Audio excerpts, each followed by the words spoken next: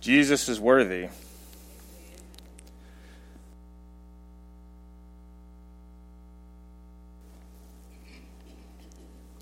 Jesus is worthy, and he calls the unworthy. Jesus is worthy.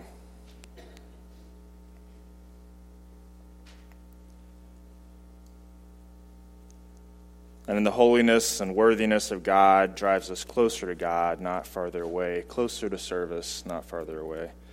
Thanks be to God. Well, this morning we are transitioning to an Old Testament passage here in Isaiah chapter 6. And before we read,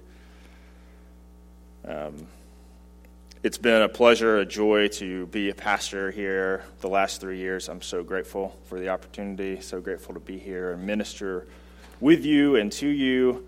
Thank you for letting me grow and learn and pastor here, so I'm grateful for that.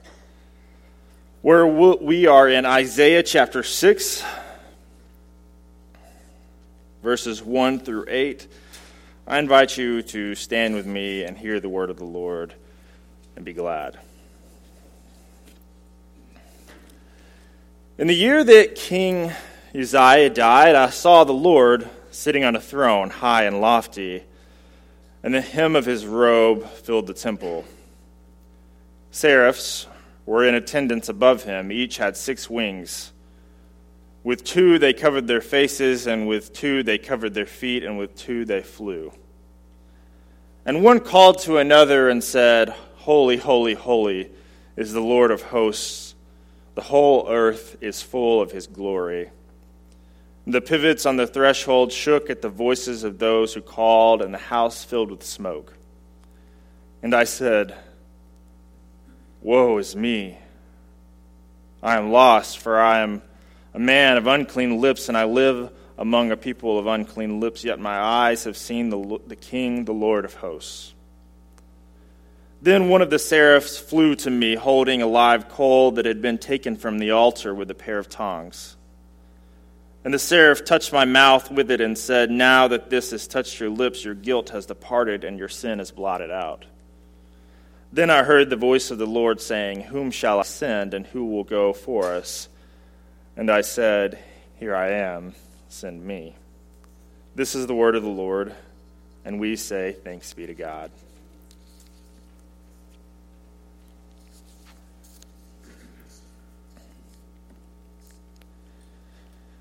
You know, I don't really like board games. Card games particularly, it's too many rules in card games. It's hard to really keep track of them all. Except for Uno, but I don't like Uno because it's kind of boring. But I do have a preferred board game if we all kind of get together. You know, we've gotten together before and had game nights. I have a preferred board game, and that's a little game. It's got 54 little wooden blocks, and each of them are, about the size of a finger, a little bit larger, and someone stacks up the blocks 3 by 3 until it's 18 levels tall. And then you take one of the blocks from the lower level and you add it to the taller level. The game's called Jenga, and it means to build in Swahili. And now usually when I'm playing any game, I'm interested in winning. I have been told that I'm competitive a few times. But in Jenga, I don't really care about who wins or who loses. I just want to see how tall a tower that we can build. We've gotten pretty tall in the past. I don't see Lauren here, but there's Lauren. Lauren, how tall did we get? Was it like 32 levels high? I feel like it was pretty good. It was a skyscraper. Yeah. And I've seen some people get pretty creative trying to remove blocks from the lower levels. Lauren, I think it was you. There was just one on the lower level, and she just snatched it out, and it just fell. The whole thing fell, but it stayed standing. And it's gotten pretty creative with those. Some people play fast, and some people play slow. Sometimes the tower wobbles back and forth after each turn, supported by maybe a single block at its foundation. And other times, it seems as solid as a 4x4. Like you can't ever knock it down, but eventually the tower comes down. It topples over. And every time I'm hoping maybe we'll get it a level higher or even a higher level. It looks like maybe we could get it higher than we've ever gotten it before, but each and every time a hand touches the tower and forewarns the destruction that's to come, and finally the tower falls.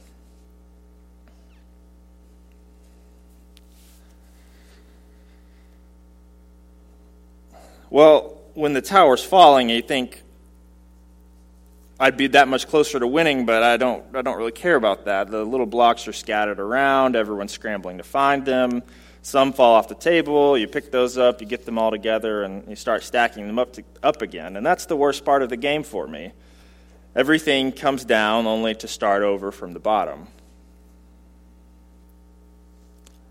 I don't like starting over.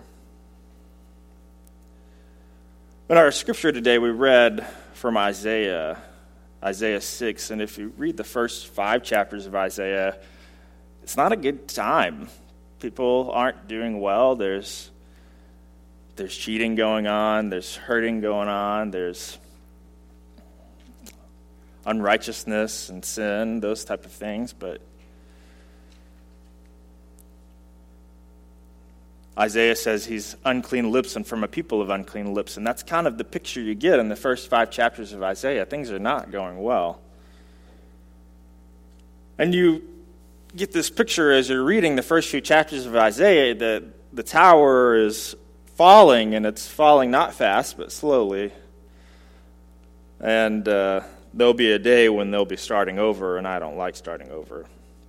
It sort of feels like the world's starting over right now. At least in my circles, more and more people are becoming socially friendly after being socially distant. I see less and less masks. And more in-person activities are happening. People are traveling. Restrictions are easing up. So many things to be excited about, yet at the same time, we're having to learn new rules, navigate new stressors that really just weren't present 2 years ago. And we're stepping into a world that's different from that world 2 years ago. In the past year and a half, it's been like pieces of a tower falling slowly over and over and over, falling for a while now.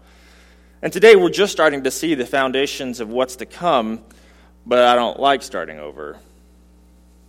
I like the way things were. When I was in college, I had an essay. We had short little essays all the time, but this one required significant research in comparison to those little ones. It was a long one, and I was on page 10, and I still had 10 more pages to go on that first draft, and suddenly it was gone. And you think, no, it doesn't work like that. That's not how computers work. It doesn't just go away, but it was gone. My computer was still on. The paper was just gone. 10 pages of that 20-page essay gone. So I went, tried to open up the file again, but I couldn't find it. Where is it? I don't know. It's gone. And I had to start over that essay. I don't like starting over. When I was a teenager, I had a job in construction. Mostly we did things like flooring, framing, roofing, and I remember my first time roofing. It took several days. We had to get up really early, well before the sun was up, so that we could make sure we had all the supplies. If we needed to stop at the supply store, we could go get stuff from Builder Supplies, and then we could get to the job site and be on the roof by the time there was enough light to work by, before the sun even is dawning. And then you only have a few hours of work in before the southern sun makes it so hot on the roof that you have to get down. You need a break. You're burning up. It's off of the felt and the shingles. It's reflecting back on your face, and it's just awful. And the shingles will scratch you. It's just a rough time. Well, this is my first time doing it, and we had the decking down and the felt down, and today was the day for shingles.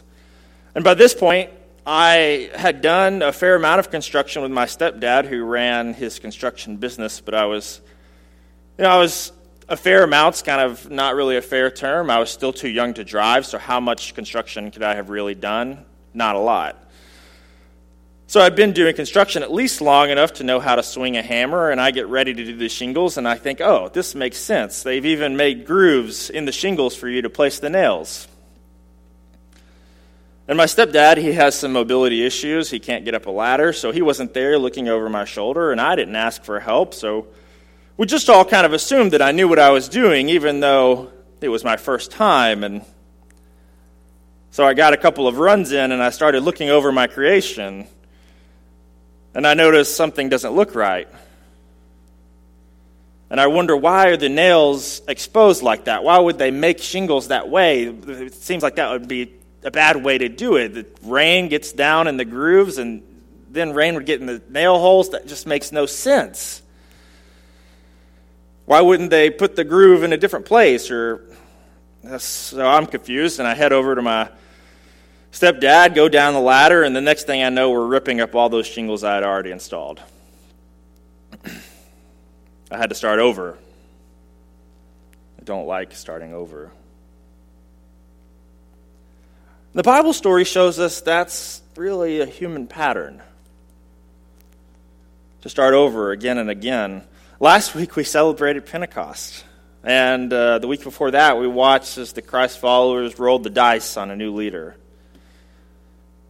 And for the close disciples of Christ, thinking about not the 120-something people there, but the 11, I wonder if they felt like they were having to start over when they were rolling the dice on who's to take Judas' place. And now that Jesus is departed, I wonder if they're asking themselves, are we backtracking? Are we moving backwards? And once the celebration at Pentecost comes, well, now they're having to set up new rules for their community. Appropriate acts of giving. No, you can't do that when you give. That's not something you do. And you can't do this. And finding out the identity of what it means to be a Christian. Do they have to be Jew or can they be Gentile? So they're having to figure out all of these things. They're really starting over in their community. And they have to examine the whole Scriptures when they're explaining who Jesus is to the Gentiles. Do they need to tell them about the whole Scriptures? And there's just so much that feels like they're starting from scratch on. And since I've been talking about Pentecost, and then earlier we talked about Jenga, well, that makes me think of the Tower of Babel. You build a tower to reach up to the heavens, touch the sky, working together with your fellow humans to accomplish this wonder. But then something happens, and God acts and intervenes, and suddenly they can't understand each other, and the human communities are starting over again. That's the human pattern. We start over. Or the Israelites in Egyptian servitude. It wasn't the best life, but they knew their place in it. And then Moses comes talking about God and salvation. Well, hey, that sounds pretty good. But then suddenly the Israelites find themselves in the wilderness without food or water and only a tent as a shelter. And not all of them make it out of the wilderness, and yet, well, they don't like starting over either. Would have been better to leave us in Egypt, they say. Or read the book of Judges or Kings again and again. The Israelites start over with a new leader, a lot of them worse than the last leader. Someone rises up, takes leadership, and the people struggle to begin anew, turning towards sin, war, or communal harm. It's hard starting over. It's not easy. It feels a little bit like you're losing something. And it feels a little bit like you and I are starting over. I'll no longer be your pastor, and for all the things that I've done right or wrong, we grew to know each other over the last 3 years. And now that's going to change. And I've had a few people ask me, you'll still be around? Yeah, I'll still be around, but the way that we've known each other and interacted with so far, well, that's going to change. We'll be starting over. And so in this Isaiah picture that they have, they're starting over, well, they get into it and they start calling it exile. We call it exile when we translate it into the English, but in the Hebrew, that's not what it is. It means to be stripped bare.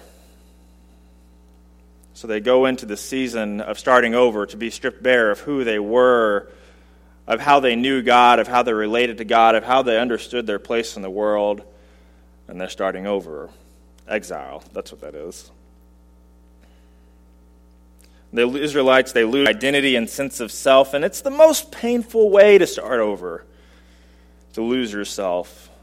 Starting over sometimes means saying goodbye to the way things were, and that may be the hardest part of starting over, the loss of what was or really what could have been. I feel like I've tried to be pretty transparent about things in the past, but for me, that's one of the hard parts, is imagining what could have been, what would be possible or should be possible or what's possible, and then now it's not. And that's a hard thing. And so sometimes we get attached, and exile and starting over for attached things is painful. It's like I'm a tick attached onto the belly of a dog, and the owner comes and rips us off and tosses us down the drain. It's not a pleasant time starting over. Saw some gross faces on that one. Not a good metaphor. And so we read this passage from Isaiah chapter 6, and somewhere in the midst of it, in this time of starting over and unworthiness and worthiness and holiness and God and seraphs and angels and coals, flaming coals, somewhere in the midst of that, they're starting over. And so right after that passage, the immediate next verse says, "And he said," God said, go and say this to the people. Keep listening, but don't comprehend. Keep looking, but do not understand. Make the mind of this people dull, and stop their ears, and shut their eyes, so that they may not look with their eyes, and listen with their ears, and comprehend with their mouths, and turn and be healed. And then I said, "For how long, O Lord, will this be?" And he said, "Until cities lie waste without inhabitant, and houses without people, and the land is utterly desolate, until the Lord sends everyone far away, and vast is the emptiness in the midst of the land. Even if a 10th part remain in it, it will be burned again, like a terebinth or an oak whose stump remains standing when it is felled. And the holy seed is its stump." And it's all ripped away, except for the stump, except for that foundation. And so there's two simultaneous things happening here. A collapse of what was, of what could have been, of what should have been, what the Israelites were hoping for. And at the same time of this collapse is this wonderful, holy, powerful encounter with God and Isaiah and these angels.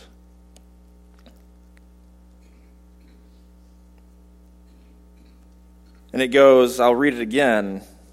"I saw the Lord sitting on a throne high and lofty. The hem of his robe filled the temple. Seraphs," that's angels, cherubim and seraphim, we sang that earlier, "were in attendance above him. Each had 6 wings. Wow. 2 covered their faces and 2 covered their feet, and with 2 they flew. And one called to another and said, 'Holy, holy, holy is the Lord of hosts. The whole earth is full of his glory.'"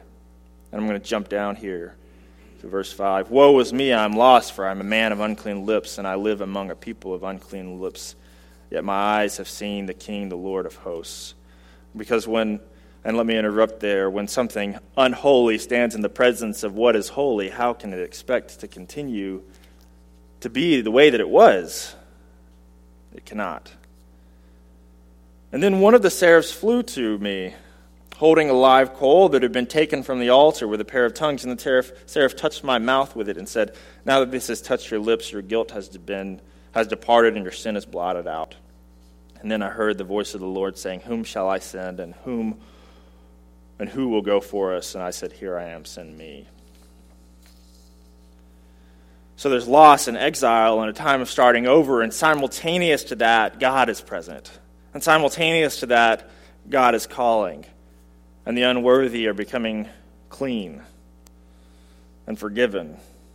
And Isaiah shows us the correct pattern for starting over, for not only enduring exile, but living after exile. That pattern starts with awareness of this mysterious, frightening presence of God. And then it goes on with a conviction and confession of our unworthiness of God's presence. and then our reception of forgiveness, and finally our surrender to God's call. And the Scripture shows for us that in times of exile, disorientation, and being forced to start over, in times like these, God's holiness draws us into service rather than away from it. Like Isaiah, may we be touched by the burning coals of heavenly worship as we look forward and toward our obscure future that really is uncertain. And for the days to come, God calls us, me and you, to be ready for a rising, holy foundation, a holy stump, that something might grow out of it. And you know that God's holiness draws into service because those in our midst testify to it. Reverend Ryan Watt and Reverend Patty Dixon are newly ordained ministers. God called into service. Simultaneous to us starting over, God is calling and blessing and sending people out. Alyssa Walker, one of our children's leaders, continues her own path of a calling into ministry. God is calling, blessing, sending out. And finally, Leah Tinch has just recently professed a calling into lay ministry. And if you don't know about lay ministry is different from clergy ministry in that a lay minister feels called to do ministry at a local church. Leah feels called to ministry here, specifically here, feels called to here, this place. Whereas a clergy minister feels called to do ministry as a profession beyond a local church. So I'm called into ministry, but it's not just here. It's many places and all around and all over. And so Leah's beginning that process. And I myself am continuing to discern and listen to my calling, even in hospital ministry and what that looks like. And I've had a few people come and ask me, now, what is it you're going to be doing? And most of what I'll be doing will be visiting people who are sick and dying and being with people who are trying to be present in the hospital with their sick and dying loved ones. So I'll be with them. You know, I think about the Jenga that I play, and we try to stack it up and go higher and higher, and then it collapses and comes down, and you have to start over. But what we're building here together in the kingdom of God is not like Jenga. Thanks be to God. What collapses and rises again is something new, a whole creation, risen in the image of Christ. And so what's rising again now from this holy stump, may it be something like that which is called into the God's kingdom and God's presence. And so I'd say let us mourn that our relationship is changing, mine and yours. And we're entering a time of starting over. But my preference is that instead of continuing that mourning, but we move forward into treating these final moments with me as your pastor as an opportunity for you to send me out supporting my calling. This work that I'm stepping into, it's difficult work where I minister to people who are sick, to people who are dying, to those mourning the loss of their loved ones in hospital. It's not easy, and I would be blessed to have your blessing. And so I'd say, may this church be like the seraphs and the angels in attendance to the Holy One, praising God and blessing the lips of those who are called into service. Not just now, in this instance, but ongoing. May we continue to bless the call of others and touch their lips and honor this call that God has called us all into, which is proclaiming good news. It's been a blessing and truly an honor, and I'm happy to serve and be here. If you have questions about this next path and my journey, I'm happy to talk with you about it. I'm actually really genuinely excited about it. It's something I'm really looking forward to. I'm happy to share with you about it, and I'd love for you to bless that, to join me on that journey as best you can. I know it's a little bit kind of weird since I'm transitioning out, but this is a year-long. It's just a year-long program that I have And after that, I don't know where God will call me. But it's sort of like, I'm not going to a mission field, but it's like sending out a missionary. It's possible that we could treat it like that. And I'd ask your blessing as I go and depart. But Pastor Gary is going to move us into the next part of our activities, so thank you.